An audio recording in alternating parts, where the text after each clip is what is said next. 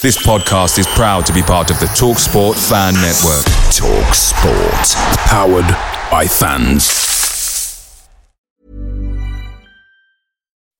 When you make decisions for your company, you look for the no-brainers. If you have a lot of mailing to do, Stamps.com is the ultimate no-brainer. Use the Stamps.com mobile app to mail everything you need to keep your business running with up to 89% off USPS and UPS. Make the same no-brainer decision as over 1 million other businesses with Stamps.com. Use code PROGRAM for a special offer. That's Stamps.com, code PROGRAM. The TalkSport Fan Network is proudly supported by McDelivery, bringing you the food you love. Bez, what do you love? Well, John, it's a new sponsor and I'm loving it. For me, double quarter pounder meal. What are you having?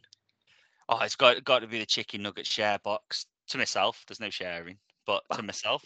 That goes without saying. But what dip? Oh, barbecue. It's a barbecue dip. Yeah. But where can people get it? So, where can you get it? You can order via the McDonald's app. It's via participating restaurants only, 18 plus, rewards, registration required, points only on menu items, delivery fee and terms apply. So see mcdonalds.com for full details. There's a team that we all love, playing out of Barnsley town. They've had a few promotions, but always end up going down. Play up for Vale. Play up for Vale. Play up for Vale. Play up for Vale. Good evening and welcome to the first of the season. It's the pre-match preview of Barnsley away. How's it going, Bez? Well, you're far too enthusiastic for what we've got to do at the start of the pod there, Johnny. I'm getting major cases of deja vu here. It is, yeah. Don't worry, people don't know that my computer froze again and this is the second intro we're recording again. I know, yeah, but now they People do. haven't got a clue about that. People don't know about that. Don't know about my wonderful editing skills. No. But we have an apology at the start of this podcast, don't we, to a certain Mr. Tom Amos. We do. The shirt. Spaceman. It's in my head now. I'm stuck. But yeah, the shirt did go pretty much into space. 100,000 feet in the air. Yeah. Sorry for that, Tom. There you go. That's your apology done. It's official. It's out there. We spent 20 minutes taking the piss out of him, me, you and Steve, that he believed it and it was true. And we're the idiots, not him, just for a change. Yeah. It was 20 minutes and then we carried on taking the piss out of him. For the rest of the 3 hours. Yeah. But I think we did some incredible PR for Vale because Twitter went berserk. Whereas before that, I do think there was a lot of people that didn't believe it. Well, there were still some people after Vale confirmed it went into space that didn't believe it. Yeah. Well, it went 100,000 feet in the air. So the shirt did go 100,000 feet in the air. We apologise, Tom Amos. We bow to your spaceman knowledge. Yeah, not the 100 foot there, I said. No, 100,000 foot. But yes, Johnny, I'm all right. I've been off my feet this week. I've had bursitis in my knee that got infected. So effectively, I've had an infection in my knee. Nice. That sounds just what you wanted. I'm on strong antibiotics and I still am. So if I'm spaced out, they've spaced out. There we go. There's one for you, Tom. So yeah, if I'm spaced out, I'm on 500 milligram tablets 4 times a day for a week to get rid of the infection out my knee. And for 2 days, I couldn't walk. That's that sounds like it's going to be a right shitter of a weekend for you on the fun bus. Tell me about it. Technically, I can't have a drink on Saturday. So if anyone sees me on the fun bus having a drink, it's not me. Take it off his hands. I'm not going that far. I'm just saying it's not me. If you kick him in the knee, it'll be fine. Ooh, tempted. To be honest, it's 100 times better now. I can move it now. It's bit of discomfort, but that's all now. Whereas in the agony Sunday and Monday, I've never felt pain like it. I bet it was worse than childbirth. Oh, that's a big one. Yeah, that's how bad it was. But how are you, Johnny? How was your week? Yeah, not too bad, mate. Not too bad. We had a bit of a meeting last night, didn't we? We did. We had a bit of a quiz meeting. We're there or thereabouts, and there's about 10 things on the list of to do. And one of them is, if you're listening, Vale Media team, sort yourself out. Yeah. Send some dosh. Yeah, send some dosh our way. Come on. But yeah, other than that, I think everything's gone well. We feel prepared, which is weird. I don't like the fact that we've actually prepared for something. I know. Because I prefer winging it and playing FIFA, but I don't know how the PlayStation will connect up to that big screen. I've got to speak to Dan about that, see if it will. Yeah, and a massive thanks to Ignite who was sponsoring the night. Main sponsors for the night. It made it possible with a great sponsorship package. Thank you very much. They will be there as a quiz team on the night, so come and see them. And if you need anything for your gas, heating, air conditioning, electricals, give Chris a call at Ignite. Vale fan, keep the Vale fans' businesses going. Any Vale fan you can use is brilliant, and Chris is fantastic. He's always done the servicing on my boiler in the house I rent out, and always great service, great price. So give Chris a call. Also very much open for commercial. If anyone's businesses wants someone sort of on, what do they call it, on tick, on hire, whatever they call it. I don't think give Chris a call. On tick's a different thing, but just in case people aren't sure, that's Ignite with an I, isn't it? Ignite with an I, yeah. I think that's going to be Chris's new marketing campaign. Ignite with an I. So just in case you aren't sure which Ignite it is, but yeah, that's the opening for us, pair. But we're joined by, as normal, for I think the last 3 years we've done a season preview. This the third one, fourth one, I don't know. But anyway, he's been on the season previews every other time. So here we are again, joined by BBC Radio Stoke's Phil Bowers. How are you doing, Phil? I'm all right, thanks, lads. If it's really 4 years, it feels much longer, I'll be honest with you. Oh, cheers. And let's not mention Phil Bowers is the co-host of the joint second best Vale podcast out there. Yes, joint second best. We're hunting you down. We're like the perennial. We're like Man United under when Keegan was in charge of Newcastle. We'll get there, but not quite yet. We're still 12 points behind. I say joint second best, obviously with Vale's own podcast. But yeah, Wembley of the North. How did that come about, Phil? Tell us a little bit about that for those that don't know. Well, it will be when me and Yatesy can eventually marry up our time. So it's BBC Radio Stoke's Port Vale podcast. When it gets back up and running again for the new season, we'll do one every week. It is very different to what you lads will do, and it's very different to what the club's lads will do. So we've tried to go into a bit of a niche market about Yatesy. Obviously knows lots of people in the game, and he's got lots of stories. And so we try and track down some players, ex-players, and get their nostalgia. So there are a load of episodes on BBC Sounds now. He says getting his corporate plug in. So we've talked to people like Leon Constantine, like Sam Foley, Mark Richards. I'm trying to think who else we've had on. Quite a few of them. Those are the ones that spring to mind straight away. Phil Sproson was a really interesting one. Was actually about how, yeah, his was really good. And if you're if you like your old school Vale, if you like some of the stories he had were immaculate, and they were really, really good. So yeah, that will come out every week. Me and Yatesy have had a bit of a busy summer between the two of us, so we haven't managed to get any done yet. So you're already ahead of us in doing this one. But yeah, once that's up and running, it'll be once a week, and then you'll be able to find that on BBC Sounds. And it came about really because you'll know if you keep up with media stuff, the BBC is moving towards more digital things these days now. So you'll notice we do a lot more online.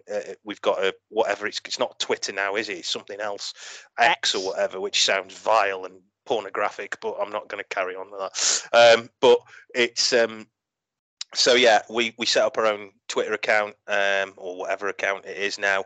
We're doing lots of video content on there, so you'll find clips from the press conferences that we go to and all the episodes that you should have a link up at the top that says Wembley of the North podcast. You click on that, you can find all the past episodes. But the BBC's doing more and more digital. Whether or not you agree with that or not is an argument for another day, but we are doing more digital stuff, and we wanted to try and do something for the Vale, and hence that's how me and Yatesy ended up doing that.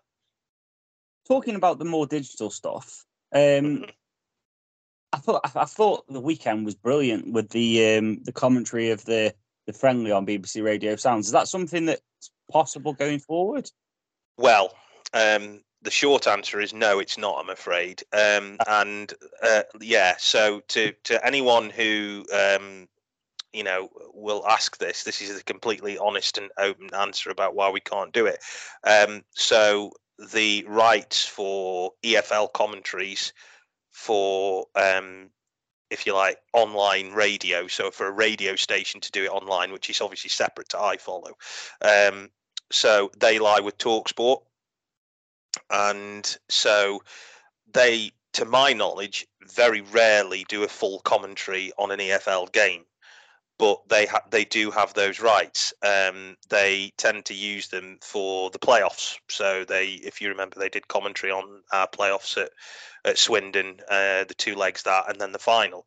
So they did full commentary, and they are the rights holders for the EFL when it comes to radio commentary to stream online, which is different than what you'd say your traditional linear radio, like your FM or your DAB. So the BBC's current contract allows us to broadcast on what is our catchment area or TX area, transmission area, which is obviously for us is North Staffordshire and South Cheshire. That allows us to do that. We have the rights to do that. However, TalkSport have the rights to stream commentary online. Which means why, if you've ever listened on BBC Sound, to a league game, you will get all of our build-up between 2 and 3, which includes all the preview material, and you'll get Praise and Grumble after.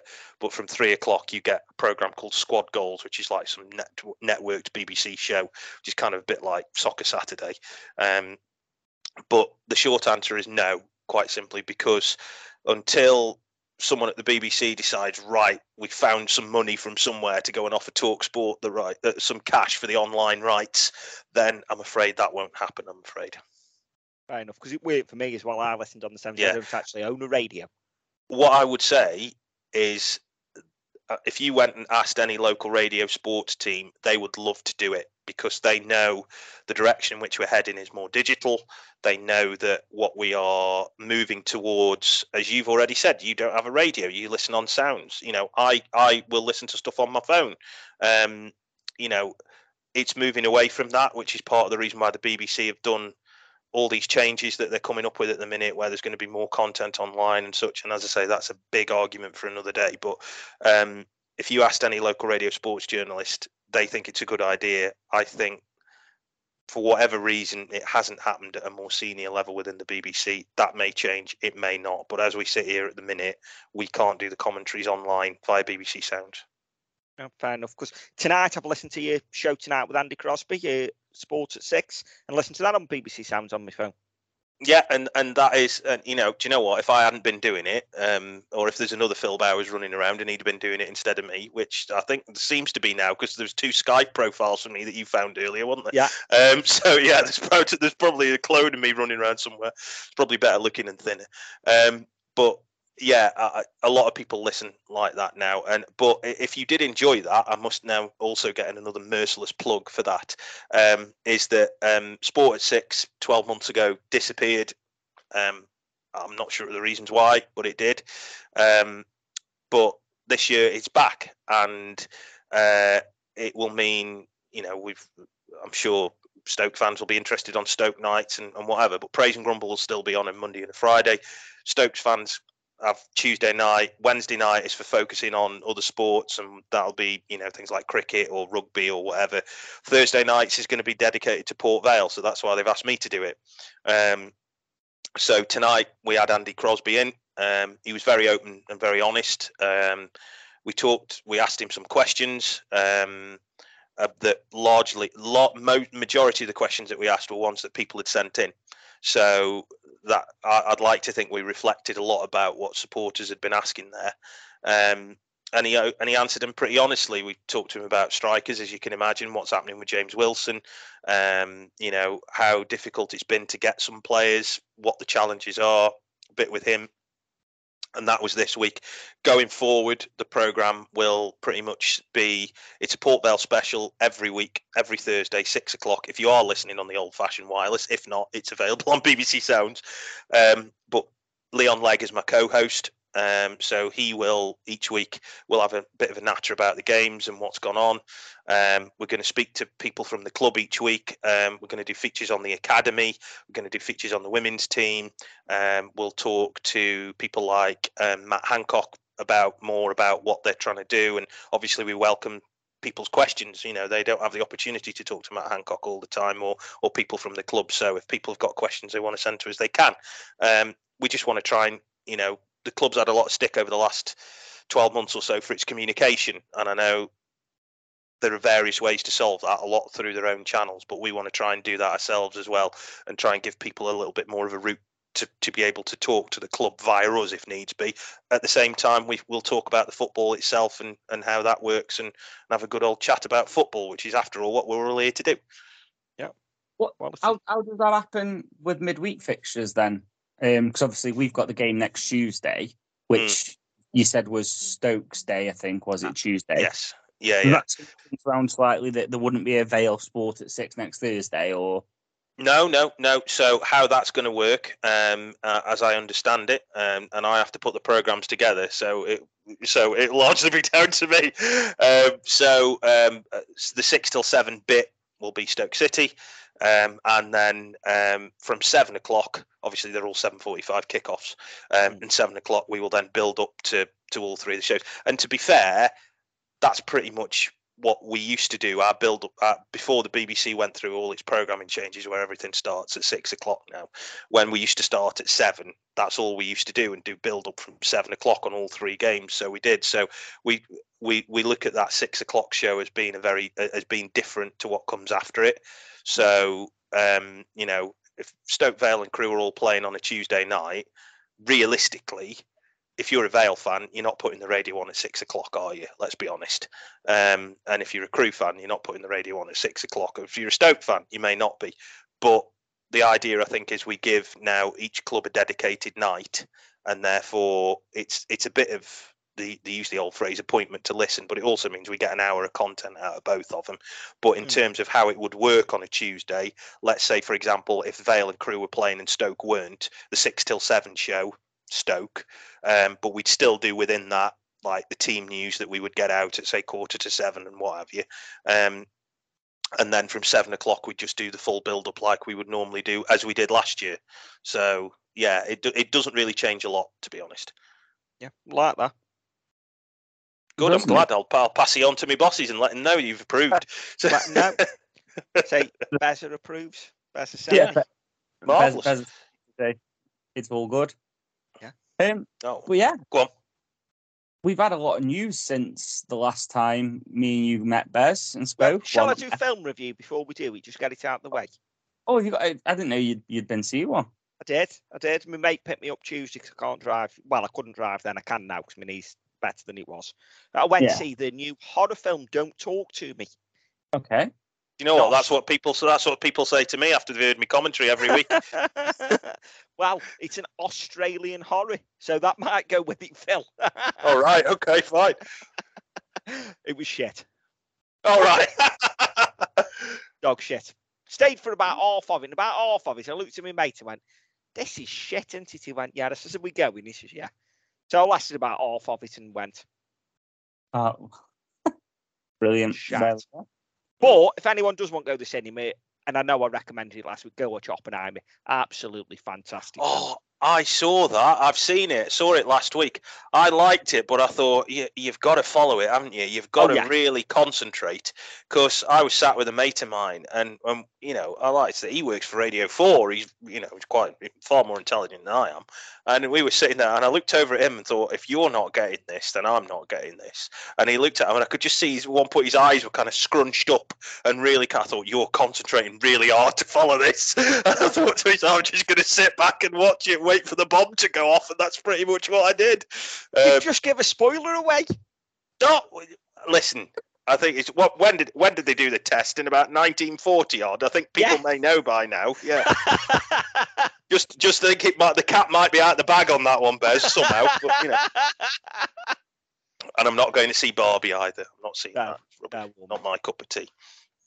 No, someone at work asked me if I was going to watch that today, and my response is not for the podcast. Yeah. I'm surprised you haven't been see it. I know what you're like.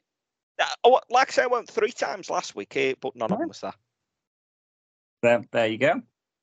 So There we go. There is film review done and dusted. Done and dusted. I might go next week. That Gran Turismo comes out on Friday, so I might go watch that. That looks good. Oh, there we go then. So for the review, we might have some film review then, shall we? Yeah. If you're going to watch it next Friday. No, yeah, it'll be next week. Yeah.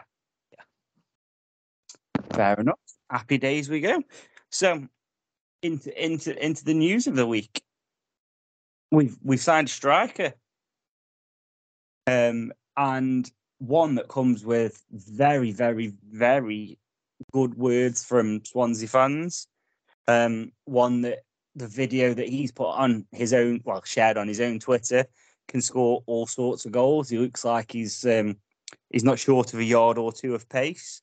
I like the fact that on the goals that he's scored, some of them he looks like he's falling over as he's managing to score them. So it shows that he's got a bit of nous about him. So yeah, we've signed Josh Thomas. Phil, what were your thoughts on this signing? Well, I think, judging from people I've spoke to at the football club, and that's what I've gone off, is that they've said he's added something different to the squad. He's got pace, and that's the big thing. And I think, if we're being honest, the squad does lack a little bit of that, doesn't it? If we're going to be overly critical, the striker situation aside, it doesn't look like there's a lot of pace in there. So this lad's apparently very rapid. He can run. He can outpace lots of the team as they stand. And what about as they run? Well, that's a good point, Bezza. Actually, I've not seen how fast they run, but you've picked me up on that, haven't you? Well done. But yeah, he's very rapid. I think my only reservation would be there's obviously a big step up from playing under 19s, under 20s, under 23s, whatever, to then playing senior football. And this lad is going to be on pretty much his first loan, I think, isn't he? So, and that's always a tough one. Some hit the ground running like a Kean Harrett. Others, like a Liam McCarron, don't. So I think he's largely an unknown quantity. But everything that you hear about him and everything that you read about him and his stats and all that type of stuff is good. I think on the face of it, it's a good loan signing, but we've had lots of on the face of it good loan signings before, haven't we? So I think the proof of the pudding is going to come in the eating and seeing whether or not he's actually up to playing senior football and how well he fits in with the rest of the team. Yeah, definitely. And Bez, your thoughts on the signing of a striker? Yeah. Obviously, last week I said it was a shit show. We hadn't got a striker in a week before the season starts. I still think it's a shit show. We hadn't got a striker in a week before the season starts. I'm not going to backtrack on that. And again, as I said last week, I don't believe it's through lack of effort, lack of trying. The right one just didn't drop that we were after. However, this signing, I think, is full of promise.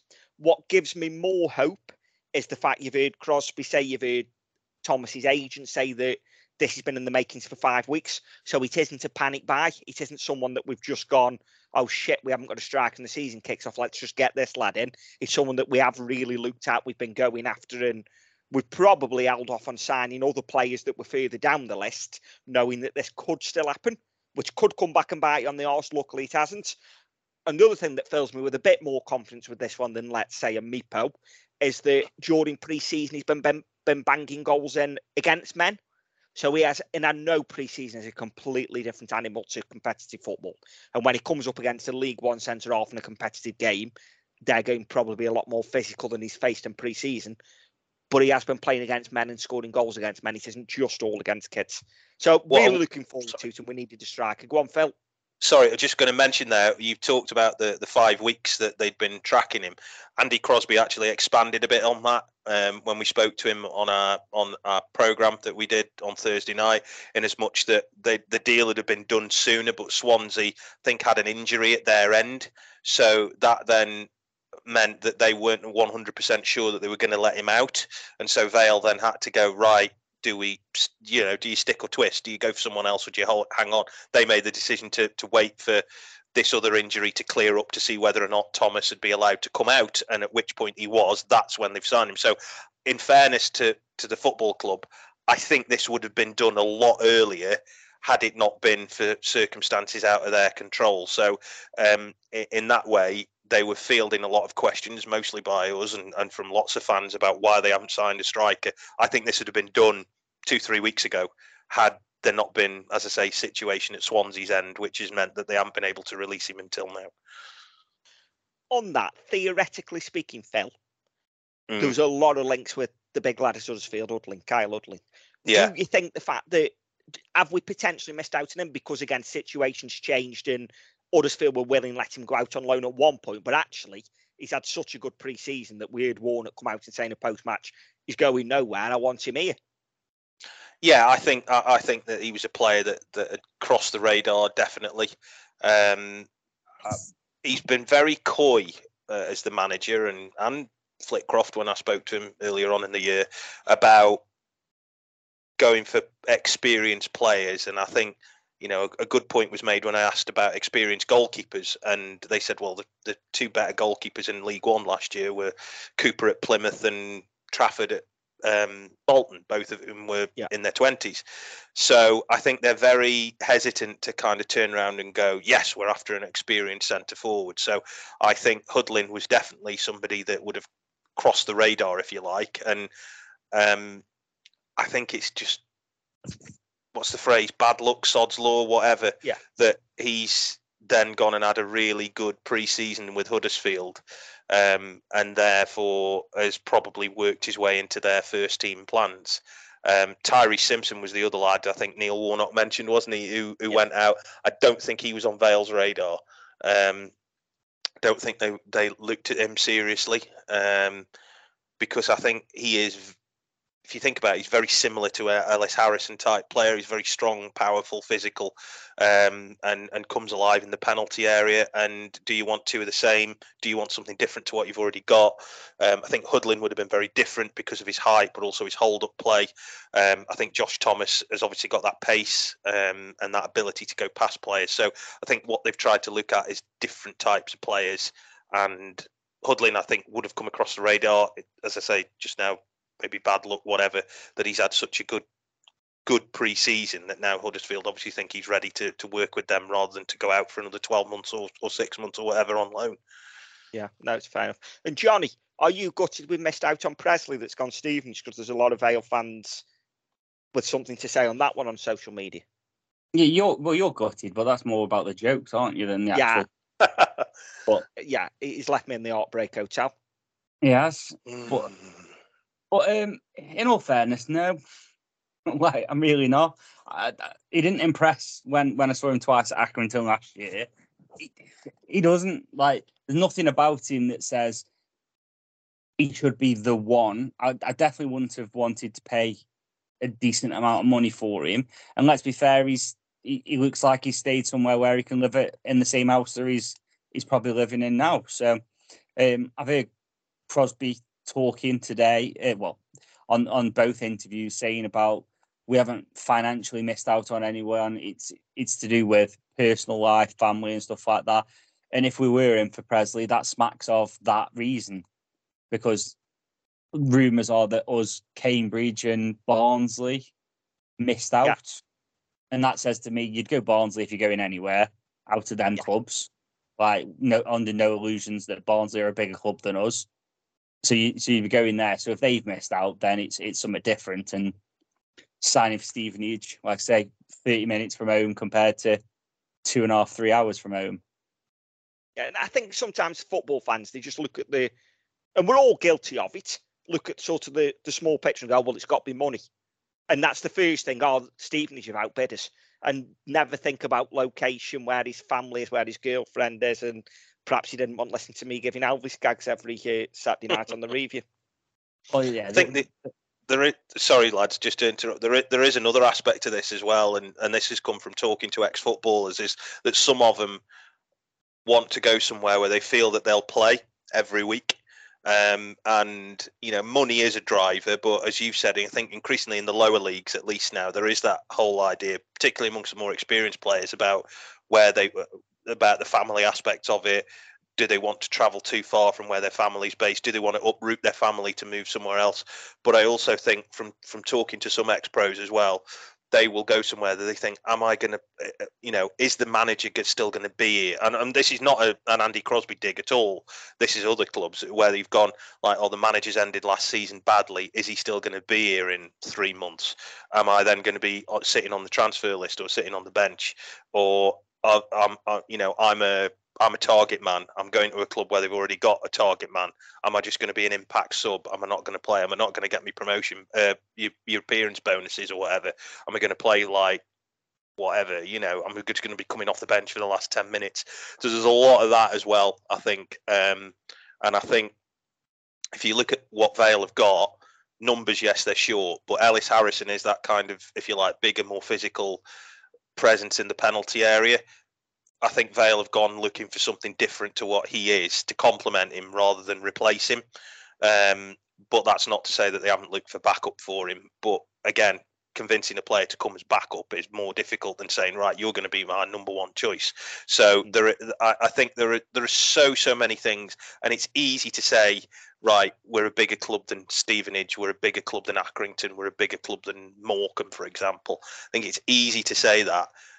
I think what happens is if somebody said to you, right, Bez, for example, Johnny, we're going to offer you a job and you're going to get paid a lot more money for what you do, but you're going to have to go and live on the Isle of Skye and not see your family for the next, 1 day out of the week for the next 2 years.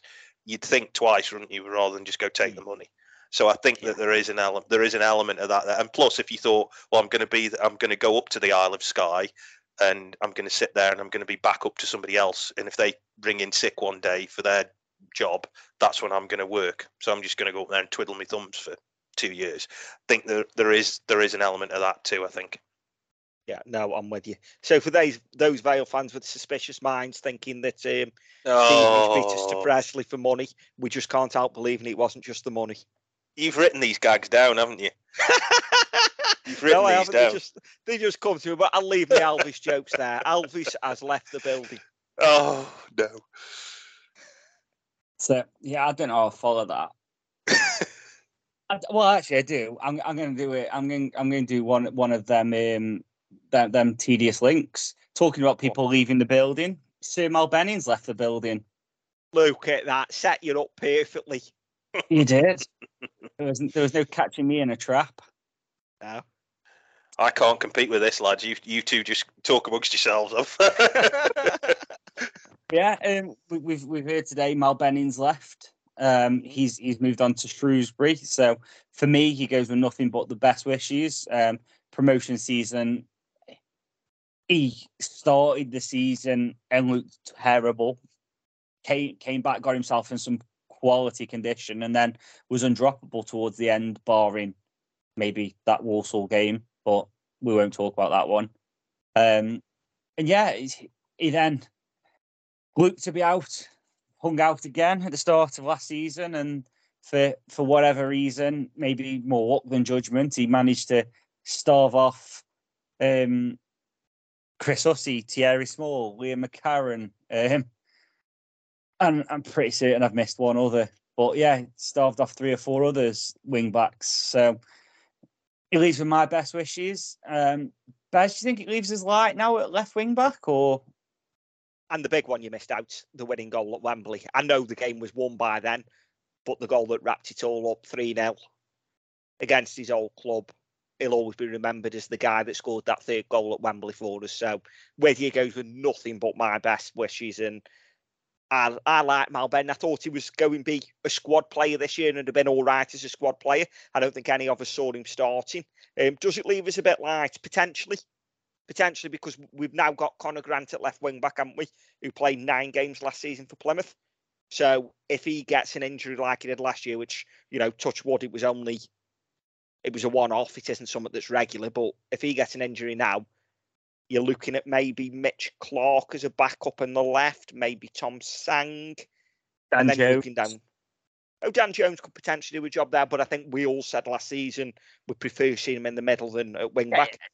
Yeah, definitely. And I think the other thing is maybe we're not going to be as predictable. And if a key player got an injury, there's the formation change. I know Crosby's spoken a lot about being flexible, hasn't he? Mm. So and then obviously on that young Jack Sharrock's got a squad number now. I don't think we'd be expecting to see him play much at all this season. But that's the only round peg in a round hole, I think, if Conor Grant got injured. Yeah. Sorry, lads. Go on. Sorry. No, go on, Phil. Well, the way I look at it is if, I think Mal Benning has been a great servant to the football club. I think if we're all going to be brutally honest, I think towards the end of last season he struggled a bit. And I think, there were times when I wasn't a big fan of playing Sammy Robinson at left wing back when that was happening. You'd look at that on a team sheet and you skinny your teeth would go back a little bit and you'd think, really? So, I think Mal ended up playing there at the end of last year because the amount of competition for him. Don't forget, we started the season with 4 left wing backs and ended up with 1.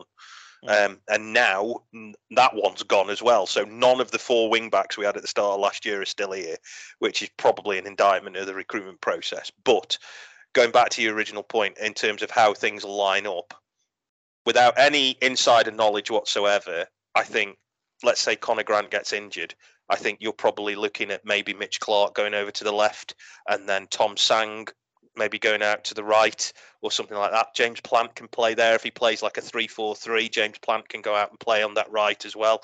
And he's quite disciplined. Lewis Cass can do that too.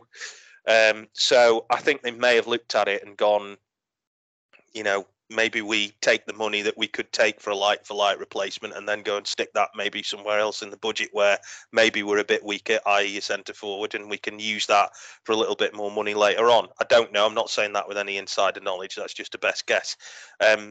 You mentioned the reason I butted in quite rudely was what you mentioned there about Jack Sharrock, and Andy Crosby spoke very highly of him and how highly he rates him and feels that he's got a real big future in the game.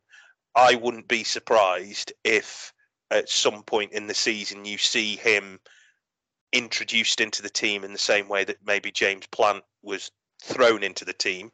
But he will get more of a gradual introduction into that role and, maybe might come on for 15 minutes here and there once a game's won at the end of a match to try and build up those minutes and improve his experience.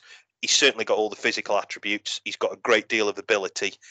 Anybody, I think you said earlier, didn't you, Bez? Anybody who saw those Youth Cup games last year, he was outstanding. And he was 15 at that point. Yeah, and he was exactly. So he's ahead of his time. He's ahead of the curve. I think he is going to be gradually introduced over the course of the season, and with a view towards maybe not towards the end of the year, but maybe into next year being, more of a regular.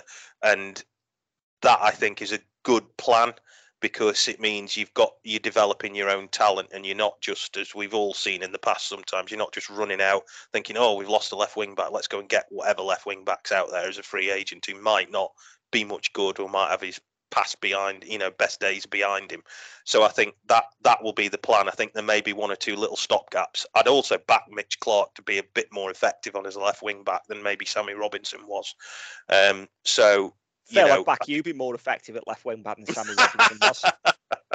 So you haven't seen me play, not outfield anyway. But I've seen Sammy Robinson. Well, fair enough. But I think that may be the plan, is rather than just go out and get a like for like, I think there would be a little bit of shuffling round to try and accommodate it with a view to the long term getting Jack Sharrock more involved. Yeah, makes sense. I was going to say the pizza trophy, Johnny, but is it the pizza trophy this season? I don't think it is it? Not the pizza trophy. It still is the Papa whatever trophy. Is it? Yeah, still. Yeah, for BBC I can't say an advertising name, you see, so I'm not allowed to say it. But I still call it the Football League Trophy.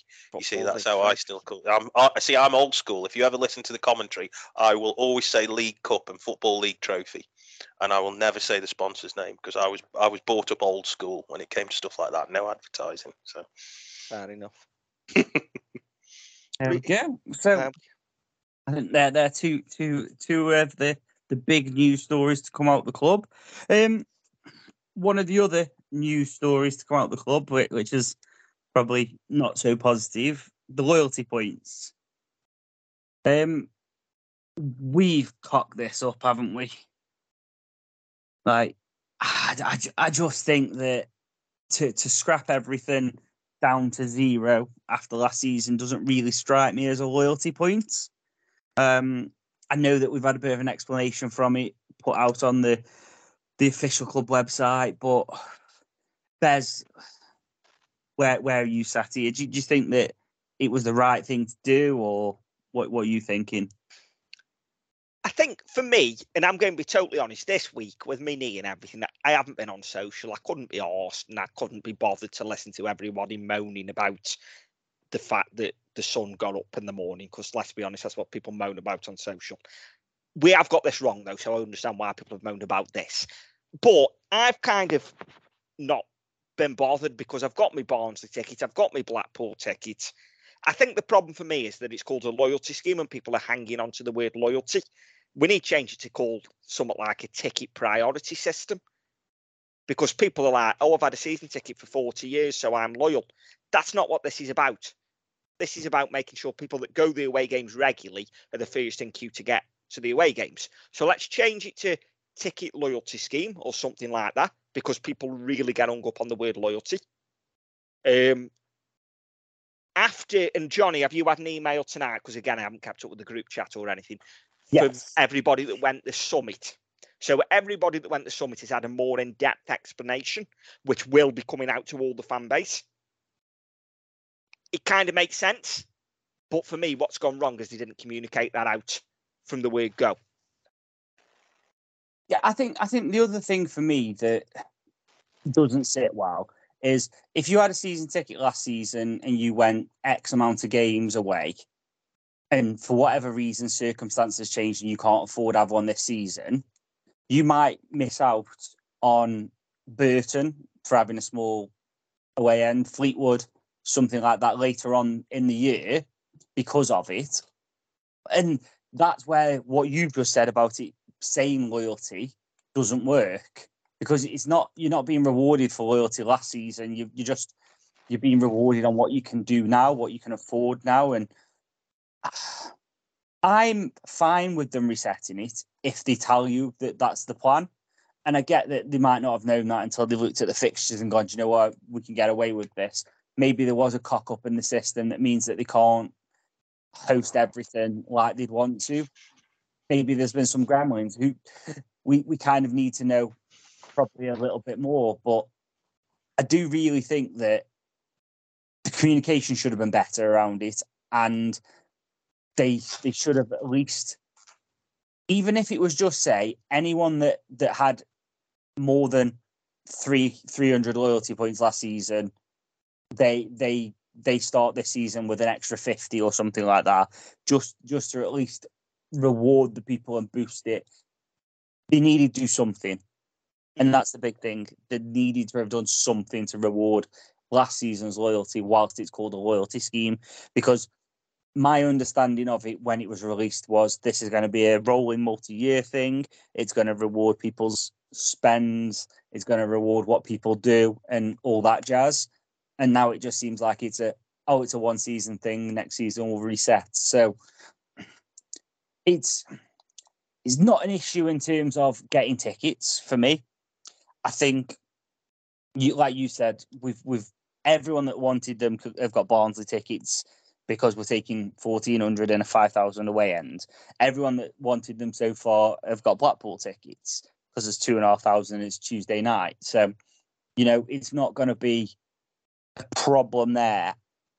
It's just if it becomes a problem later on in the year and someone missed out who maybe doesn't deserve to miss out. And I know that's hard to say one fan is more deserving than another, but if someone went every game last season and then for work purposes they now work Saturdays and can't and miss out, I think that's a little bit harsh in a loyalty scheme. Yeah, I'm with you. And we need to have a look at, and the club will look at how we sort of get it right. And it has upset a lot of people, which was never the intention from the club. And I can understand why people are upset. For me, I was at the cinema on Tuesday as well. That was the night I went watch Don't Talk to Me, or at least half of it. So when I got home, I just got my Blackpool ticket, so I missed all that. So it does sound like, bloody hell, Bez, you're all right, Jack. But I'm all right, Jack. Yeah, and do you know what? I think in the cold light of day, if the Blackpool fiasco hadn't happened, I don't know if people would have noticed. I don't know if the club would have announced it, and that's part of what is I'm a bit on the edge about. Do you know what I mean? I don't know if they've reacted to something. And I know when we spoke at the Supporters Summit, and one of the things we said was face up to stuff a bit more and be a bit more honest when things have gone quiet. And I know the media guys and everything did well on the Blackpool night to keep people updated, tweeted out 2 or 3 times during that stage. But we did something definitely needs to change with it. And is it right to then backtrack on it now? I don't know. But And we need clarity now of what's happening at the end of this season for next season. Is it resetting? And tell us now. For me, an ideal scheme, and again, change the name. Change it to a ticket, whatever I said earlier, because I forgot what I said. But ticket reward system, something like that. Because that's what it is. You're not getting loyalty for buying your shirt, for buying, etc., what have you. So call it a ticket system or something. And is it a rolling 2 years? Because what we don't want to do is say your loyalty points last forever. Because then eventually you're going to have the away end full of 50-plus-year-olds and the youngsters can't get in because those that have been going forever sat there. So it's got to be kind of rolling at some point. But what's the cut-off point? And I don't know the answer. Well, those down the road, they've got one. And how theirs actually works is that your loyalty points expire on the 31st of August.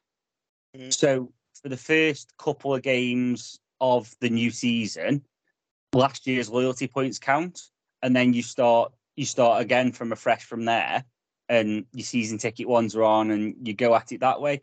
And I don't actually think that's that bad of an idea, because for the first couple of away games, whoever they may be, you're still rewarding loyalty from the season before, and then you're giving everyone else the chance to build up. And I know some people might say, well, that doesn't allow anyone that didn't have a season ticket the year before to go to them first couple of away games if it was someone like a Fleetwood or whatever. But I think you've got to figure something out.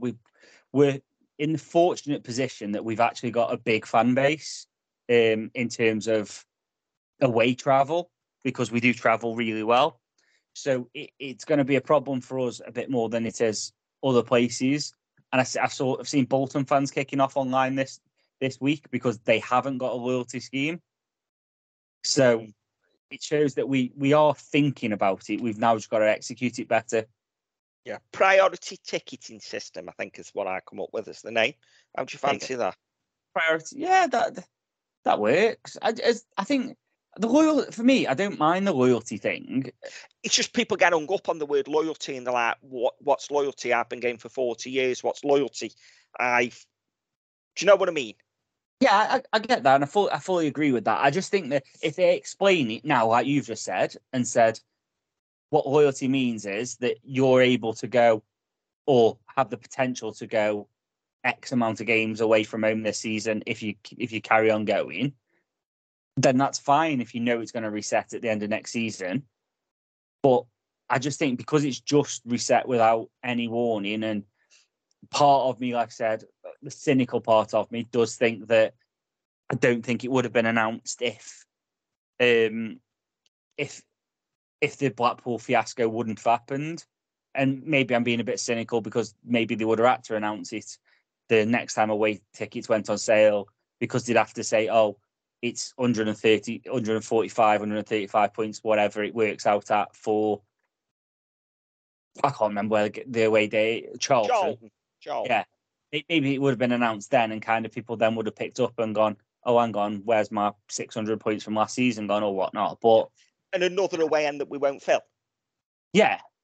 So I do think that the reasoning they've said behind it of the way that points were allocated last season, and I know that Matt, who gets my away tickets most of the time, has said before that he used to get both sets of points, and I'd get the points as well. And for a while, he'd get points on buying home tickets for other people and stuff like that. So it wasn't perfect. So I can see the clubs thinking that you might look at someone like that that's gone, oh, actually, well, they've managed to get 600 and odd points through. Don't want to say ill game because he hasn't done it maliciously, but through the system being not being properly robust. Yeah, exactly. So hopefully they fix it, and hopefully they come out with something. And like you just said, hopefully they just turn around and say, look, this scheme ends at X date, and regardless of what happens, then next season this is happening. And even if that's like you said, they turn around and say you're keeping them for 12 months, and then next season this season's drop off, so you've got 12 months in the bank basically. I think people would be happy with that. Yeah, because like you said, you've got to draw a line somewhere, and I think 12 months, even 6 months for me, you could knock 6 months points off, and I think I'd be all right with it. I just think you should be giving those that travelled up and down the country, especially in the second half of last season, because some places was diabolical last season. I think you should be rewarding that a little bit. And I've seen people like you just touched on, Bez, to turn around and go, well, have you missed out on your ticket? No, I haven't. So should I really be that bothered about it? Probably not, but it could happen later on in the season. And I don't want to be put in that position where I can get a ticket somewhere, but one of my mates can't because they haven't been able to have a season ticket this season. But they're probably going to go the majority of the home and away games anyway. Yeah. But it puts us in that position of, well, when we get to Fleetwood Burton, do I get my ticket because it's standing and hope for the best, or do we wait and we all miss out? It's that sort of thing for me. Whereas if you had that historical data, you might all get a chance. But again, I think it's all down to personal circumstance and these sort of things. And some people will be raging about it more than others. I do think two things for me: communication wasn't good on it at all because it was very reactive, and the other thing is I do think that they should be giving something, even if it's just for this season. Say anyone that got a season ticket gets an extra 100 points, just sort of to kind of keep the peace. Just, I will caveat, I'm very blasé about this because it hasn't really affected me. And yeah, if I'd have been sat at home at 6 o'clock on Tuesday trying to get me Blackpool tickets and I couldn't get on the system, it took me 3 hours to get it, I'd have been raging. So I am a lot calmer the fact I went to the cinema. So that's one thing. But you're saying that, get a season ticket, an extra, say, 50 points, 100 points of that. If we're doing that, and I get the concept, and again, without knowing that the points are right, it's hard. But if you kept the previous 12 months, people that maybe didn't have a season ticket but paid for 20 home games and went 20 away games have potentially got more points in the bank there than someone that had a season ticket and didn't go any away games. So maybe they should be above them in the pecking order. Do you know what I mean? But this is where you need to really look at the system and how it's going to work.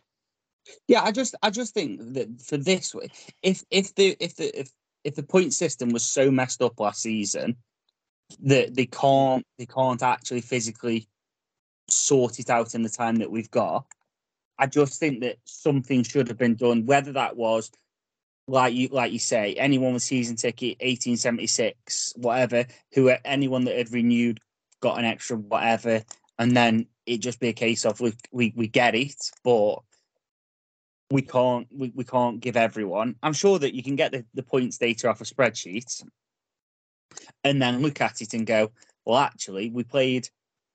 If you had a season ticket and then you went all 23 games, you will have got 230, 400. You would have ended up with about 500 points if you'd gone the Pizza Trophy, the FA Cup games, and stuff like that. Like, I'm sure they could work it out there and go, the cap is 500 points. Anything over that, we get rid of because they aren't proper points. And then you go from there. You go, right, okay, so Bez, you've hit 390 this season, so this season you get 50 points added, whereas Johnny, you've hit 410, so you get an extra 100 points added to start this season, so it rewards what you did. It's You're things not like an extra 50 points for 20 points. yeah, but the difference is you'd have to put a cut off in. That 20 points is an extra 2 away games, so it's a difference between I see your 2 away games and I raise your 2 pizza games. Yeah, you got double points for one of them pizza games. You snake. What do points make? Well, in this case, nothing made even Nothing. It makes nothing at all. Phil, any thoughts on the loyalty scheme, or aren't you bothered because you've got a seat at every game home and away reserved for you? Well, I could sound really like Regency bias here and go, I don't care, but I do, because there's lots of people I know who've been affected by it. But I have to be truthful and say, you know, it isn't something that affects me, because I go to every game. You know, I would go through choice, but I go because that's what I'm employed to do, despite how some people on the internet feel about that. But I think it's a really hard one to get right.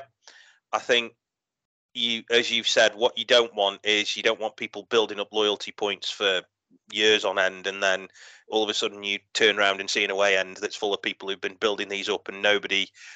And let's face it, football's for everybody. It's not just for people who've been going for 50 odd years. It's for people who have been going for 50 weeks. You know, it is for everybody, and I think it's difficult to get right. I think the club need to, as you've both said already, a scheme of some sort is right. It's how they implement it.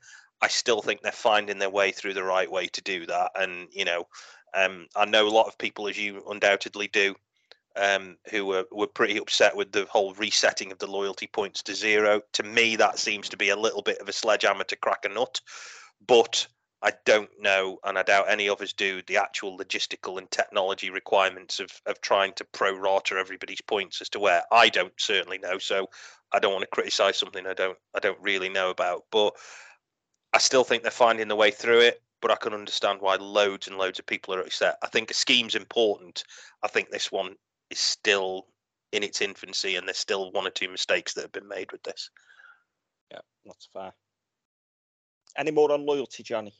No, I think I'm good on loyalty. No, I think that's well, on that, just a question for you, Phil, just on about you being at every game home and away and having your seat secured.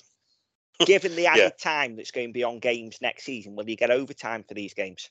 Oh, hell, I don't get overtime now. So, no, nothing like that, I'm afraid, Bez. If they get 10 minutes added on, I don't get an extra 10 quid of your licence fee, so don't think about that, no.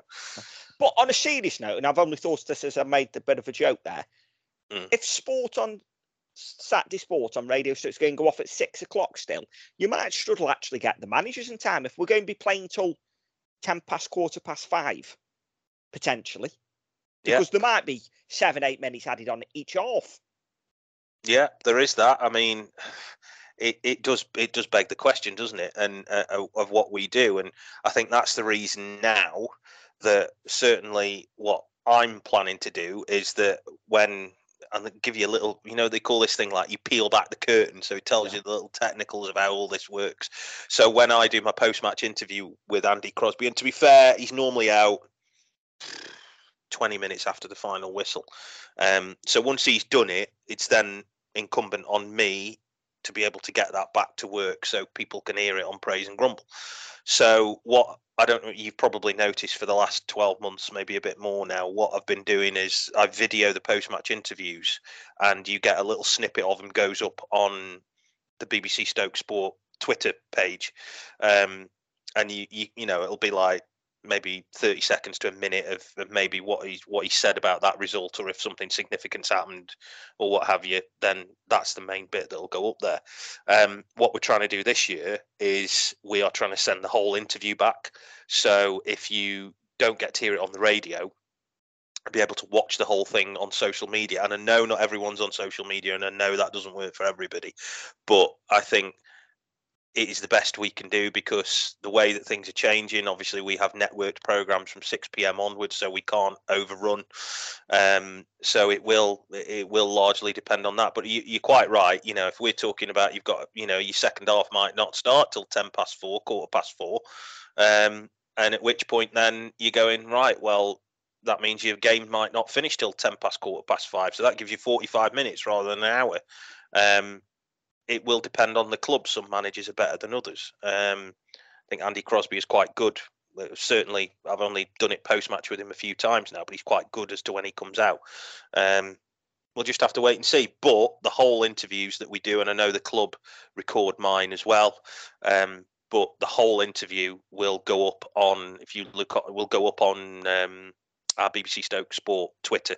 So if you're following that, if you're on your socials, follow that after the game. As soon as it's been done, as soon as we've sent it back, it tends to go up pretty much straight away after it's got back to work. So, say 25 minutes, maybe a little bit more after the final whistle. That's when we're aiming to get them up.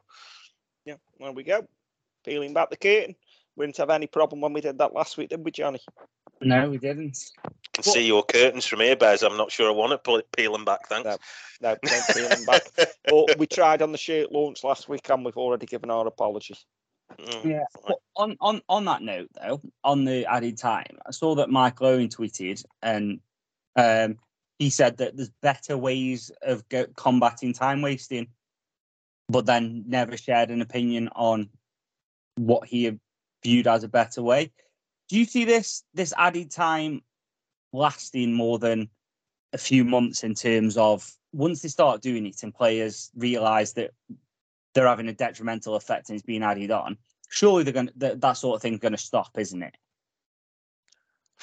I don't know. I think a lot of this is referees' discretion as well, because they may be going, right, okay, we've stopped the watch. I've got 10 minutes to add on. It's always, isn't it, a minimum of or whatever added on time, but half the time it's at the ref's discretion. So it's become such a part of the game now that to say, right, let's cut it out overnight is pretty unrealistic. We've seen it ourselves, haven't we? Lucas, bless him, last year, at Scunthorpe, if you remember, went to take a goal kick and looked as if he'd been hit by a bus and ended up lying on the ground for about 20 minutes when nothing had happened to him. So what does the referee do there? Does he go, oh right, well I'll add on 8 minutes for the fact that he's been done, and then I'll add on 30 seconds for each sub? Bear in mind, you've got 9 players on the bench now you can have. And you think, well, you can still only use, I think, 5 subs, can't you? Yeah. But, there's going to be some pretty big technical areas next year too. And so if you think, well, some managers are going to go, right, I might bring on some 5 subs here. I might bring on a few time-wasting subs. Somebody somewhere is going to have to make a judgment call, and the ref might go, right, well, we've feasibly had 10 subs, so that's another 5 minutes added on. And then I might have to add on 6 minutes for that injury or 8 minutes for that stoppage or whatever, and then you're going, right, I'm adding on 15 minutes. Bloody hell, how much longer do you think refs will want to do that? They might just go, well, I'm going to average this out. There'll be refs, no doubt, and you'll know better, who'll be going, you can't do that. They're all human. Some of them will do it.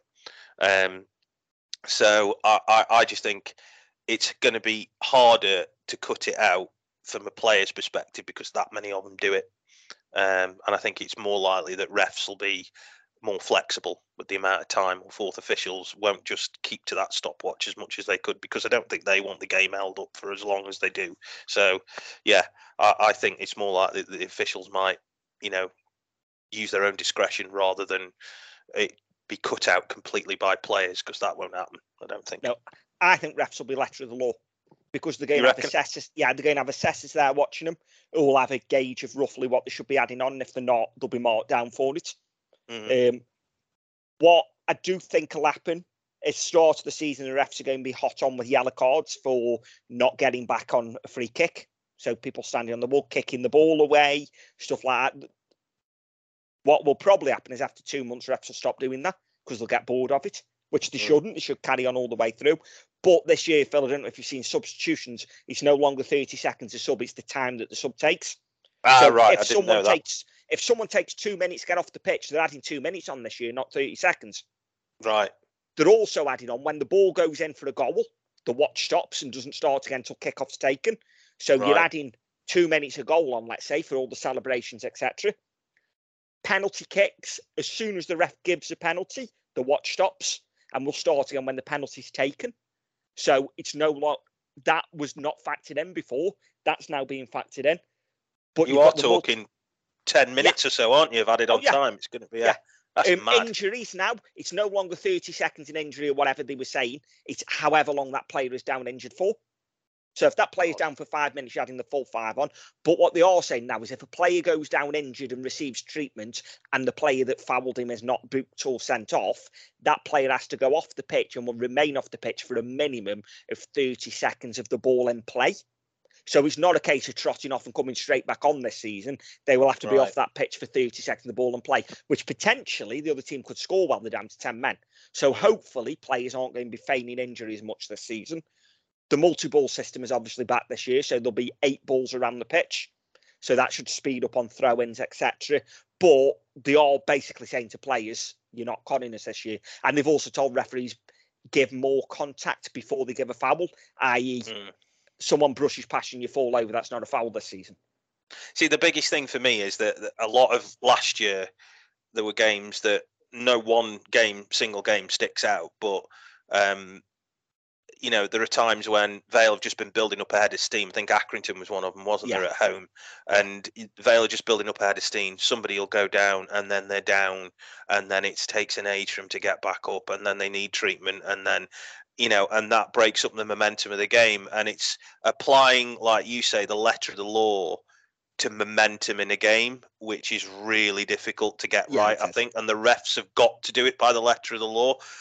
What I've just said is what I think is human nature will be, and while they might be, assessors and all that will be hot on after a while, I still think that element of human error creeps in because we've seen what refs are like, and we've seen that, sometimes they will get things wrong, and sometimes somebody's going to forget to hit a stopwatch. Sometimes somebody's going to forget to do this, or somebody won't want to do it.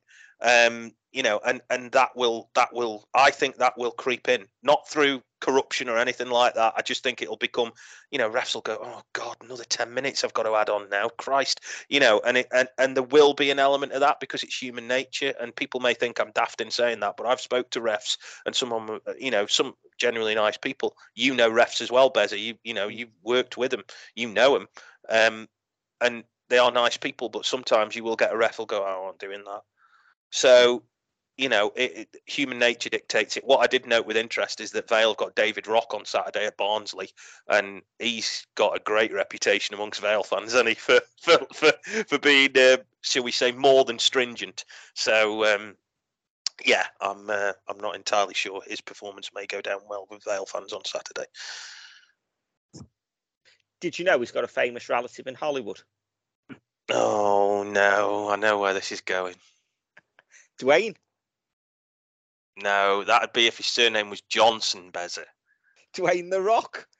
Oh. Yeah, but it's Dwayne Johnson. See, Chris would have worked better.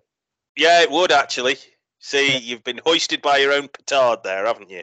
Keep his name out of your goddamn mouth. Exactly. Oh. There you go. Done. Good job this is on Skype and we can't start slapping one another, innit? Well, there you go. Ref Watch is brought to you by Dwayne The Rock Johnson. If you smell la la la la la la la la. I'm not doing that in the game on Saturday. I am not doing that. I'm not, for all the tea in China, I would not start doing rock impressions. Go on, because although we won't be able to hear it, I'm sure Josh Green will get a video up on Twitter for it. No, I don't think I'd survive. So yeah, maybe on the last day of the season. So yeah. No, Ref Watch will be after the game on Saturday, Johnny. Yes, it will. But yeah, let's move on to Saturday now, unless there's anything else I've missed. Are we doing a preview of the season for other teams or not? Because we're already an hour in. Just a quick one then. We'll answer 3 questions that I sent you. Go on then, Phil, you go first. Okay, yeah, so fire away. So first one, Phil, I sent over 3 questions, and I want to know, who do you think will be the 3 teams that get promoted? Okay. I think Bolton are going to be strong this year. I think they've recruited pretty well. I think that they are a strong physical team. They have a lot of stuff that you need to get out of this league. So I think Bolton will do well. I think Derby will fancy their chances as well. They were really close last year. So I think they'll be up there, and I think they might be the two automatics.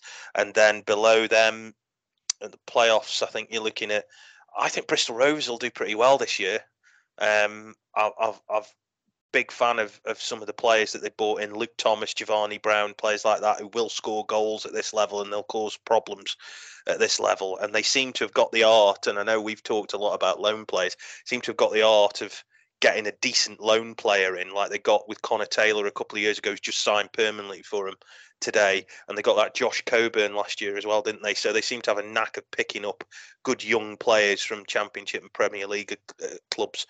So I think they'll do pretty well. But I would go down along the lines of probably Bolton and Derby are my top two. And then within the playoffs, I think Fleetwood will do okay this year. Charlton have now got a goal scorer that they've been lacking in Alfie May.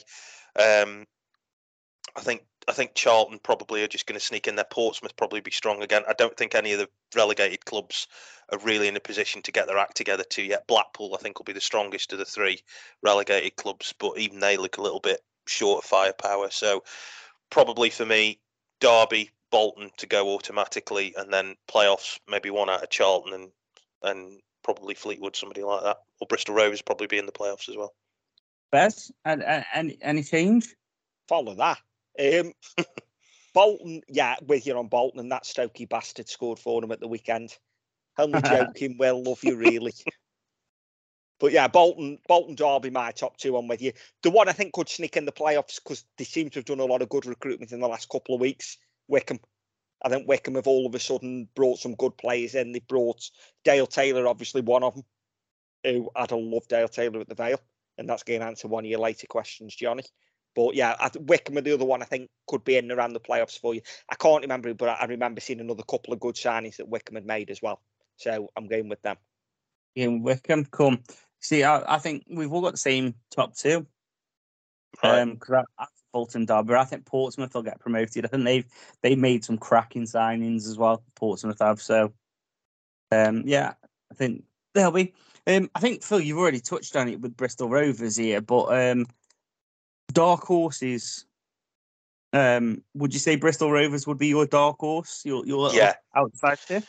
Yeah, I mean, Joey Barton gets a lot of stick, but you can't really argue with what he's done with him over the last, 18 months, 2 years or so. And I know he had a rough start, but to get him doing what they did in League Two, and he's carried that momentum on, and he's backed by, a club that obviously feels that his character is, something just to be, not to be tolerated, but they seem to make, that's what you do, that's how you are, but so long as you manage our football club well, we don't really care. And he has recruited good players. He's got himself James Gibbons. He loves James Gibbons. From people I know James Gibbons and what they've said, he's a big fan of him. I'd still love James Gibbons in a Vale shirt. I think he's a great player, and to me, I'd still love to see him play again for the Vale one day. But him, Connor Taylor, like I say, Giovanni Brown, Luke Thomas, they've made some good signings. They're strong, they're powerful, they're quick, they're everything you need in this league. They just need to be a bit more consistent, I think. And I think now, having had the benefit of a season up there, they are going to be sniffing around that top six, and they'll grind out results as well, maybe in the past 12 months where they haven't managed to. So I think they'll be up there. As for you, who would your dark horses be? My dark horses and someone behind just going to be very, very happy. Burton Albion. I think they've made some cracking recruitment in the summer. I think Burton really have, and I think they'll be in and around the playoffs, sniffing around it, and their hope will be to sneak in for me. I think Burton have made some great additions this summer. Fair enough. I think still not a rival though. I think you're mental, but still not a rival. Right. Yeah. Okay. That's a strange choice. We'll see. Yeah. For me, I'm going Stevenage. Yeah, I think they'll finish a lot higher than people probably would have predicted. Steve Evans, as horrible as a man as he is, when he's against you, like, he knows what he wants, he knows his style of football, and he knows how to implement it. So they've got an asset there, and they've made some shrewd signings.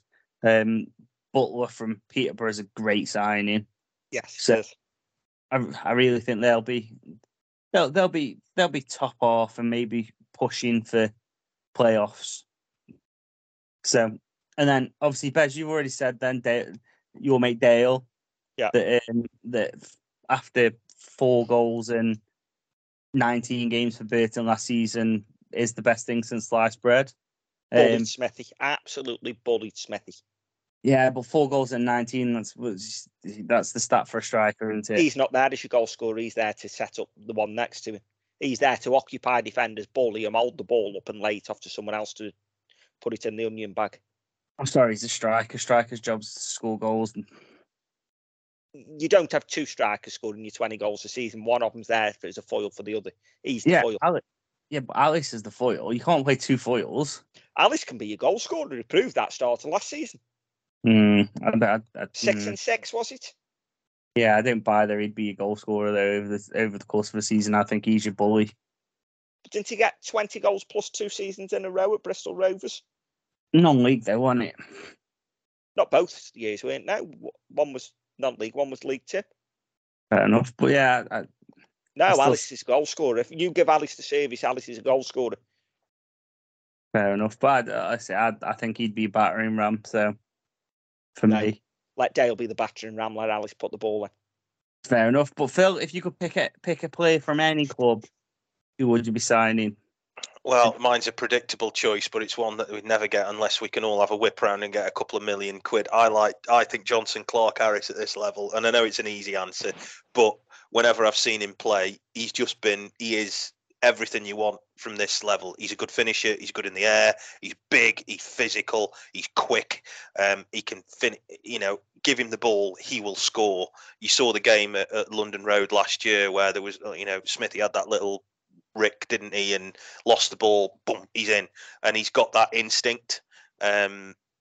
We've talked about teams we expected to be up there. I think Peterborough in one of their little transitional phases, so that they got relegated the season before last year. I think they were expecting to go straight back up, and they didn't. They had that mad playoff semi-final against Sheffield Wednesday, didn't they? And now they've transfer listed a load of players, and they look like they're in that cycle again where they want to try and clear the decks and then bring some new players in and then grow that squad. Johnson Clark-Harris is a great player. I'm very surprised that he's still there, because I think that there are low-end championship teams who'd look at him. I think there is some top-end League One clubs who would like him, but there isn't really anybody who you'd look at there, maybe with the exception of Portsmouth, who are in that position. Bolton maybe, to go out and spend the money that Peterborough would probably demand.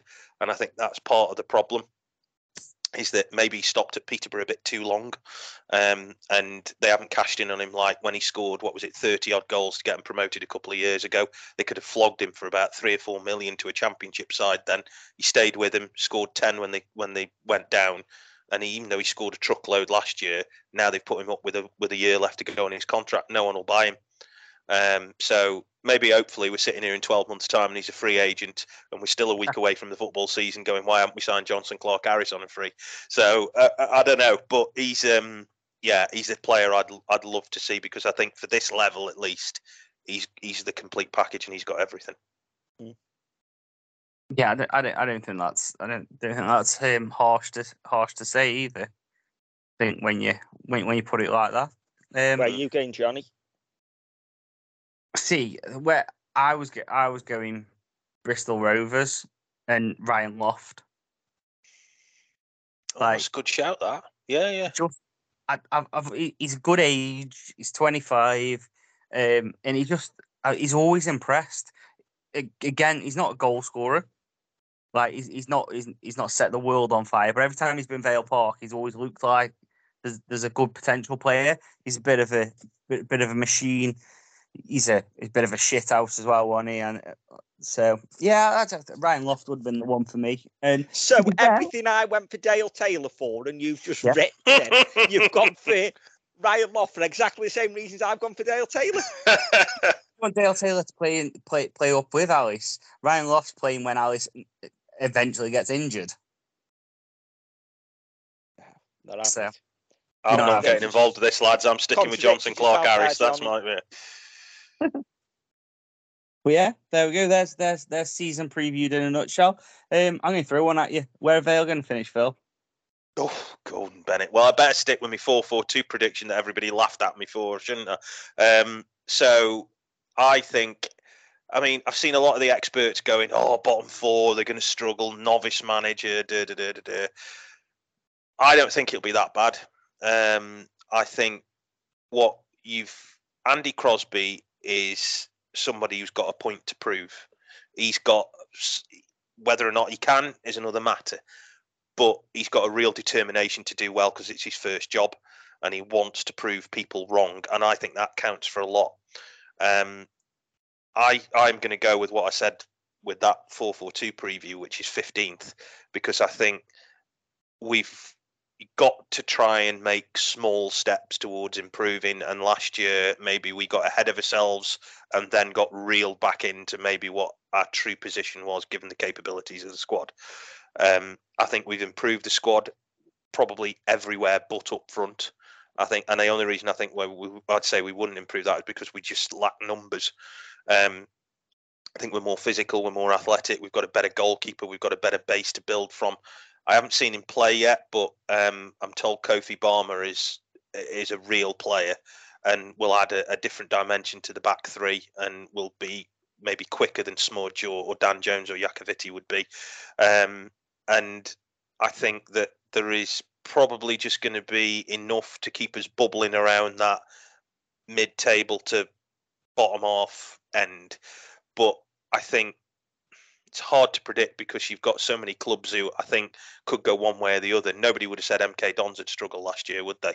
So, you've got clubs who maybe on the face of it look like they are relatively stable and end up struggling.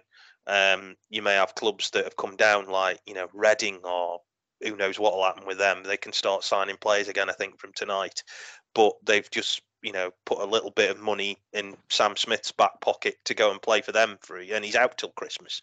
So, I think we'll be in that kind of bottom half. I think we'll improve slightly on last year because I think we've got a bit of a point to prove. And I think the only thing that's going to hold us back is the lack of firepower. And I think that's going to be a big difference. I personally would feel a lot more comfortable if we would have signed one of the, if you like, what you would regard as a proven goal scorer, because at least you can say then at this stage, without having gone through the rigors of a season, on paper you're thinking we're stronger in goal, we're stronger at the back, we're stronger in midfield, and now we're stronger up front as well. So yeah, I think small improvement, but not much of an improvement.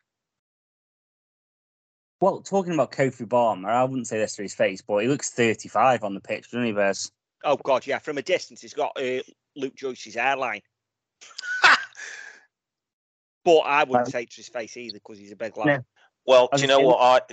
Go on. Sorry, lads. I was about to say, when he came off, you could tell there was only a young lad at Kidsgrove, couldn't you? But from on the pitch, he looks like a proper seasoned professional. So yeah, proper baby face up close, and up close, he's early 20s, but from a distance, you'd say he was in his 30s. And yeah, obviously we only saw him against Kidsgrove, but he looked a player against them. Big, strong, powerful, comfortable on the ball, organised the defence, talker. And obviously he didn't play last week. Phil, I don't know if you got any news on why he didn't play. I'm hoping it was just a case of, actually, we've seen enough of him. We don't need to use him. We'll save him for Barnsley. Yeah, go on. Sorry, Johnny. He was in the club shop on Sunday. Was he? In a bit of meet and greets, and he wasn't limping around or anything then. So I would have predicted that it was just precautionary. But go on, Phil, you break the scoop. Well, there is no scoop, to be honest, because I don't know. But I think I do know that there was a thought process that they wanted to see Jason Lowe play as that right-sided centre-back, which he had done.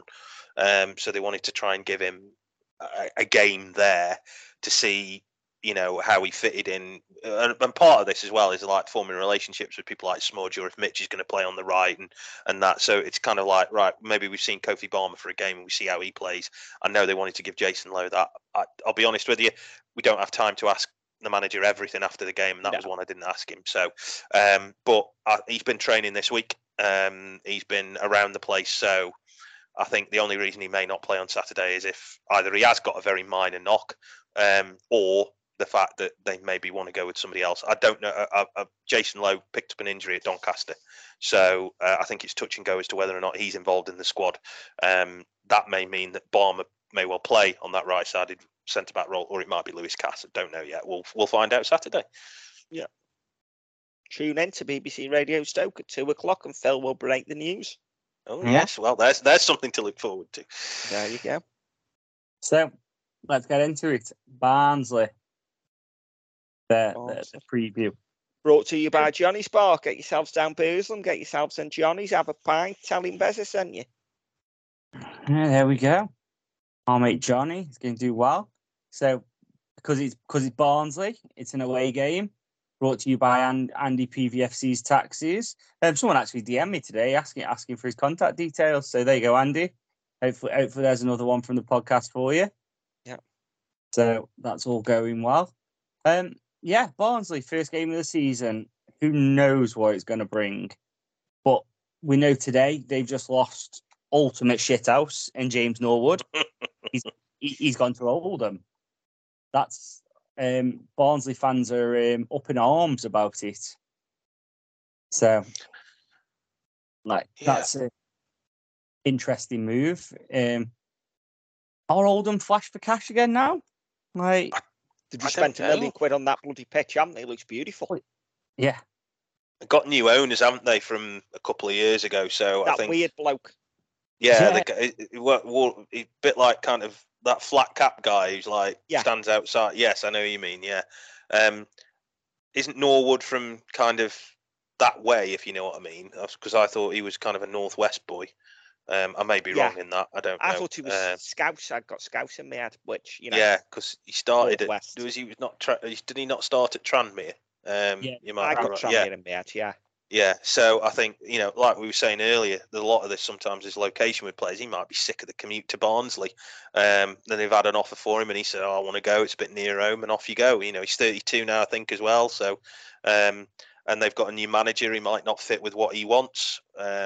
Might be a manager who does want him. And you find a lot of pros these days are quite happy to drop into the non-league if they feel that it's right for them. So, money's there now in non-league. Christ. Well, it is. Some of them non-league clubs are paying better wages than some League Two clubs. Yeah, and I think that's been. I mean, that's an argument for another time, but that's been skewed by the Wrexhams of this world that have all of a sudden, got a stack of cash in. They can buy up players and hoover them up. So that means that in order to compete, other clubs maybe have got to spend a little bit more and look for investment from elsewhere to be able to compete. And then when now Wrexham are in the league, they've still got bigger budgets that they can use at their own disposal. So, but like I say, that's one for another day. I think that'll do. That's for the Papa John tie or whatever when we play Wrexham. I think for that one. Yeah.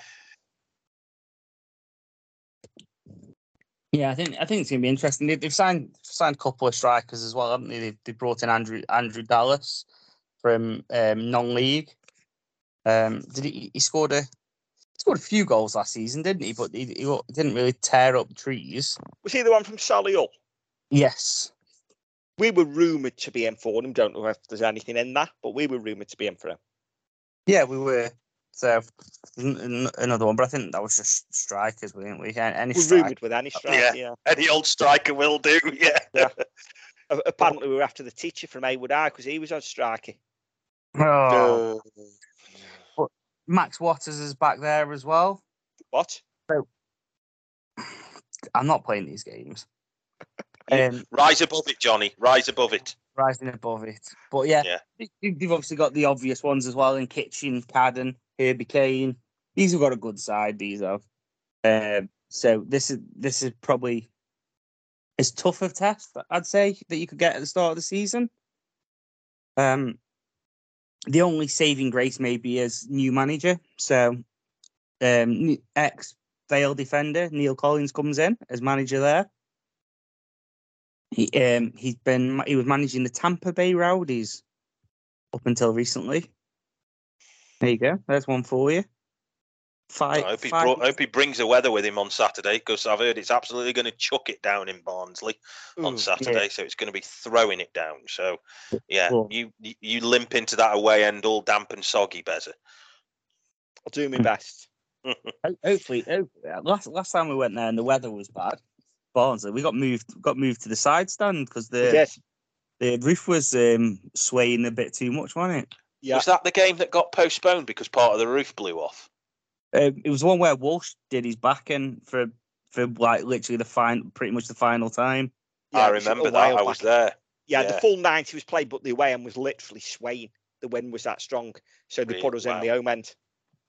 I remember that game. Yeah, that was one where he got he got quite a bad injury in that game, didn't he? I remember that kind of see-through corrugated perspex that was on the side of one of the stands, and I could see that wafting backwards and forwards. I remember that.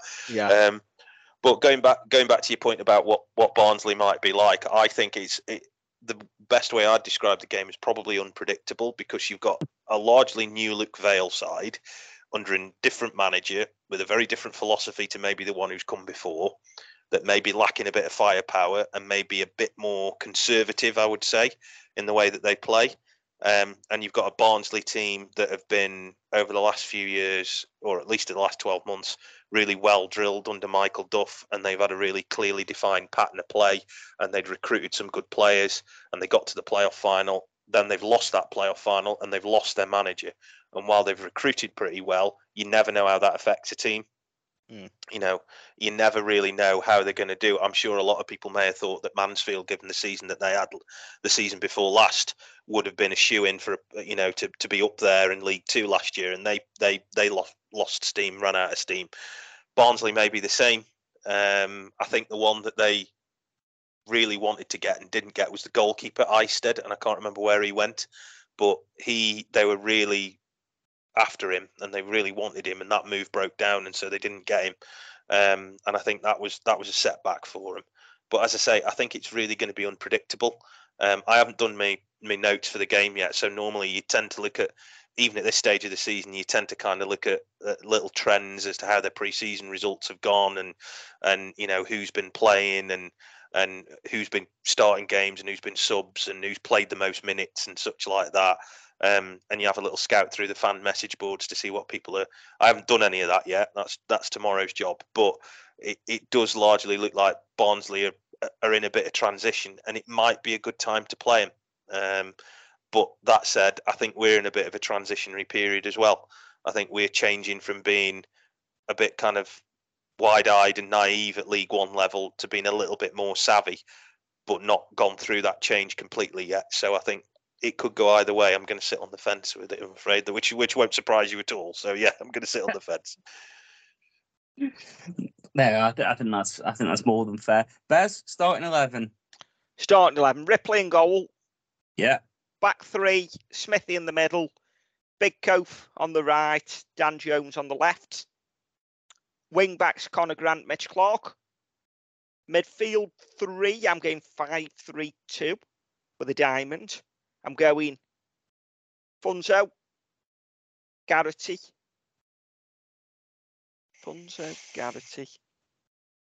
Oh, who am I chucking in with him? Oh, I'm going like a diamond. So Garrity's playing with Funzo deep. Chislett at kind of the front of the mid three diamond. Up top, Big Alice and the lad we've signed from Swansea going straight in. That's my 11. That's not what I'm saying, Crosby. That's my 11. Yeah, I think I'd take out the lad from Swansea and bring Sang in and put Alice up top on his own and put Chislett in around him, and the sort of the Dodds and Pope sort of combination. But I do think Crosby will probably end up starting Massey, just because throwing the new lad in straight away is probably a little bit too much. I don't see we have any choice. Well, we have, like I just said, Massey. Like I say, I don't see we've got any choice. You said you were giving him a chance this season. That doesn't sound like you're giving someone a chance. I'm giving him a chance. You apologise to Gav right now. He has a chance to warm that bench. You see, couldn't even do one podcast without you reverting to type. Clean slate, Gav. All's forgiven. Go score me hat trick. Yeah, when he does, I want a Tom Amos style apology from you. If he scores hat trick, I'll go to space. Sorry, Bez isn't with us today. Why? He's gone into hiding. Yeah. He's emigrated. Yeah. Because Gavin Massey scored a hat trick at Barnsley. Yeah.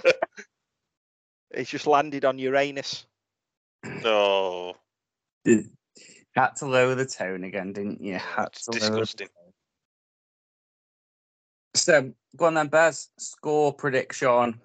Well, I think we've obviously strengthened in goal. We've strengthened the defence. I think we look more solid in midfield, so we shouldn't be conceding as many goals as we did last year. Still look light up front until the new lad settles in and probably another striker. So maybe won't be scoring many, won't be conceding many. 4-4 draw opening day of the season. Don't think I could take a 4-4 draw, Bezza. Opening day, strange things happen. Very true. But no, realistically, I think we're going to come away with a point. I'm a little bit optimistic, and I don't know why. But I'm a bit optimistic. Crosby's first proper game as a manager, he'll have him up for it. I think we are a decent outfit this year. We're still lacking up top. We all know that. Going 1-1 draw. 1-1 draw, Chislett for the Vale. You're going Chislett, okay. Yeah. Fair enough. James Plant assisted it on off the bench, and there's one of me 15 for the season. Okay. I'd no need for me go, really, is the better. I can just say what you've said now. Yeah. Right, what do I think? Do you want me to do the team lineup as well? What I think? Yeah, go on. What's your team lineup? Well, and again, I'm not doing this. I will probably find out at about 1:30 on Saturday, so a bit before you lads do. So I reserve the right to change this when I know. But I think I'm going to do a pun now. Ripley in goal, believe it or not. Hey. Yeah, I'm glad you got that, because when I made that joke at work, where there's lots of younger people there and they're all in their 20s, they all looked at me like I'd gone out. Nobody knew that reference. So yeah, Ripley's going to play in goal. I think it'll be Kofi Barmer, Nathan Smith, Dan Jones. I think will play at left centre back. I think it'll be a kind of 3-4-1-2, which I foresee that. So I think it'll be Clark on the right, Grant on the left. I think Sang and Ojo will sit in the middle, and I think. See, it's a tough call now. What does he do with Garrity? Because I think he likes Garrity, he likes to play him, but then does he leave Chislett out? And I just wonder whether or not how he might go is have Garrity and then Chislett as kind of like a withdrawn forward just behind Ellis, and I think that might be what he does. So Chislett not playing as a striker, if you like, be like a 3-4, more like a 3-4-3, but have Garrity and Chislett kind of like just sat behind Ellis and use him as like the tip of the three, and do that. And I'm not saying with any certainty that's what he will do. That's what I think he might do. If I was to guess, that's what I think he might do. But yeah, and as for the result, I actually think it's got all the hallmarks on the face of it of one of those bizarre opening days where we maybe not play very well but come away winning. So I'm going to go 2-1 to Vale. Take that. And are we playing in the home kit or the away kit, do you think? I think we may play in the away kit. As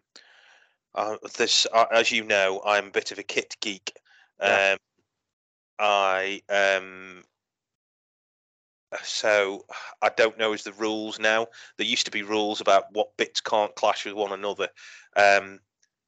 I've seen us play in our away kit at Barnsley, but we do tend to wear a home kit. If you remember that game where you talked about with Michael Walsh, we were in the home kit that day. We played there in the home kit last year. I have a feeling we might play in the home kit, which will mean no debut for the glorious pink away goalkeeper shirt, which is a shame. Oh, good. Well, the first time we play in the away kit, a pun you can use on the radio, you can say that kit's out of this world. Yes, I've already had several WhatsApp messages from you with puns to get in about the away kit. So I'm not going anymore. So yeah, no. Much as I love you, none of your material's getting used. Mainly because I don't want. Yeah, I just mainly because A, I don't want to pay the copyright fees when you eventually do become famous, and B, I don't think it's very good. So there. Oh, fair enough. Fair enough. Harsh but fair. Johnny, where are you going? I'm going 1-1 draw. We're going to score off a Dan Jones long throw. Don't talk stupid. Alice Harrison's going to flick it on. Gav Massey's going to poke it home in the 93rd minute for the equaliser. Have you been on my drugs? But yeah, there you go. 1-1 draw. And time of the first goal scorer brought to you by avtiming.com. Get yourselves over there, have a look for a race, get yourself signed up to one. 47th minute, Liam Kitchen. Wasn't that when he scored last year? It was around that one. It was just it was. Or it might just before or just after half time. I was going to say, strangely prescient there, Johnny, if he does do that again. What are you getting, Phil? Sure. Time of first goal scorer? Time of the first goal. I'm not sure I'm allowed to compete in this type of thing now. I'm not sure. Ever since Ant and Deck went all dodgy on competitions, I'm not sure BBC people can do this. It's all right. No prizes.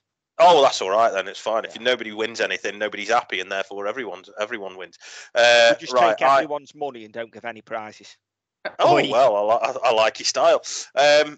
I think there's going to be an early goal in this, and I think Vale are going to get it. I've got this bizarre feeling that we're going to be 2-0 up very early on, and then we'll concede a goal in the second half, and then we'll be hanging on by a fingernails come the 90th minute. So I think we're going to get an early goal the 7th minute, and I think it'll be Ellis Harrison after 7 minutes. That's my guess. There we go. We're hanging on the 90th minute. We'll still be hanging on in the 110th minute. Oh yeah, that's a point now. Yeah, actually, scratch everything I've just said, because you know what we're like, defending leads in stoppage time. So call it 2-2 if we're going to play 15 minutes of added on time. So yeah, that's fair. That's fair. I'm going 27th minute, Devante Cole. Fair enough. You're going to say Devante Rodney then? Christ, no. As a blast from the past. Yeah, plonky. And on that note, I think what we've got to say is thank you very much, Phil, for coming and joining us for the season preview. Yeah, thanks very much. Yeah, no problem, lads. And I do. It may surprise you to know I do find time in my hectic and busy schedule amongst the hoi polloi to listen to you regularly. Not as often as I'd like, but I do, and I think you do a cracking job. We will hunt you down as the second best Port Vale podcast out there. We will relentlessly hunt you down like Man United hunted Newcastle down for the title. And we're 12 points behind now, but I tell you something, I'd love it if we beat them. I'd love it. So yeah, I will sign off by saying, second best Port Vale podcast, which is the best Port Vale podcast. All the best. Thank you very much. Yeah, thank you. And then for all the listeners, enjoy listening to this tomorrow at work or on your computer at Barnsley. But most importantly, have an ale and up the Vale. So it's full time from the pod, and we've just lost again. And now it's time for a treat. What are you looking for, Bez? Well, I'm looking at who's cost us today. Was it the ref? Was it the players? But whoever it was, cheer yourselves up. Get yourselves to McDonald's. Get yourself a Big Mac tonight and enjoy it through the app. Johnny? Yeah, there we go. So order McDelivery on the app. It's at participating restaurants, 18 plus. Serving times, delivery fee and terms apply. See mcdonalds.com for more details. And don't forget, have an ale and up the Vale. This podcast is proud to be part of the TalkSport Fan Network. TalkSport. Powered by fans.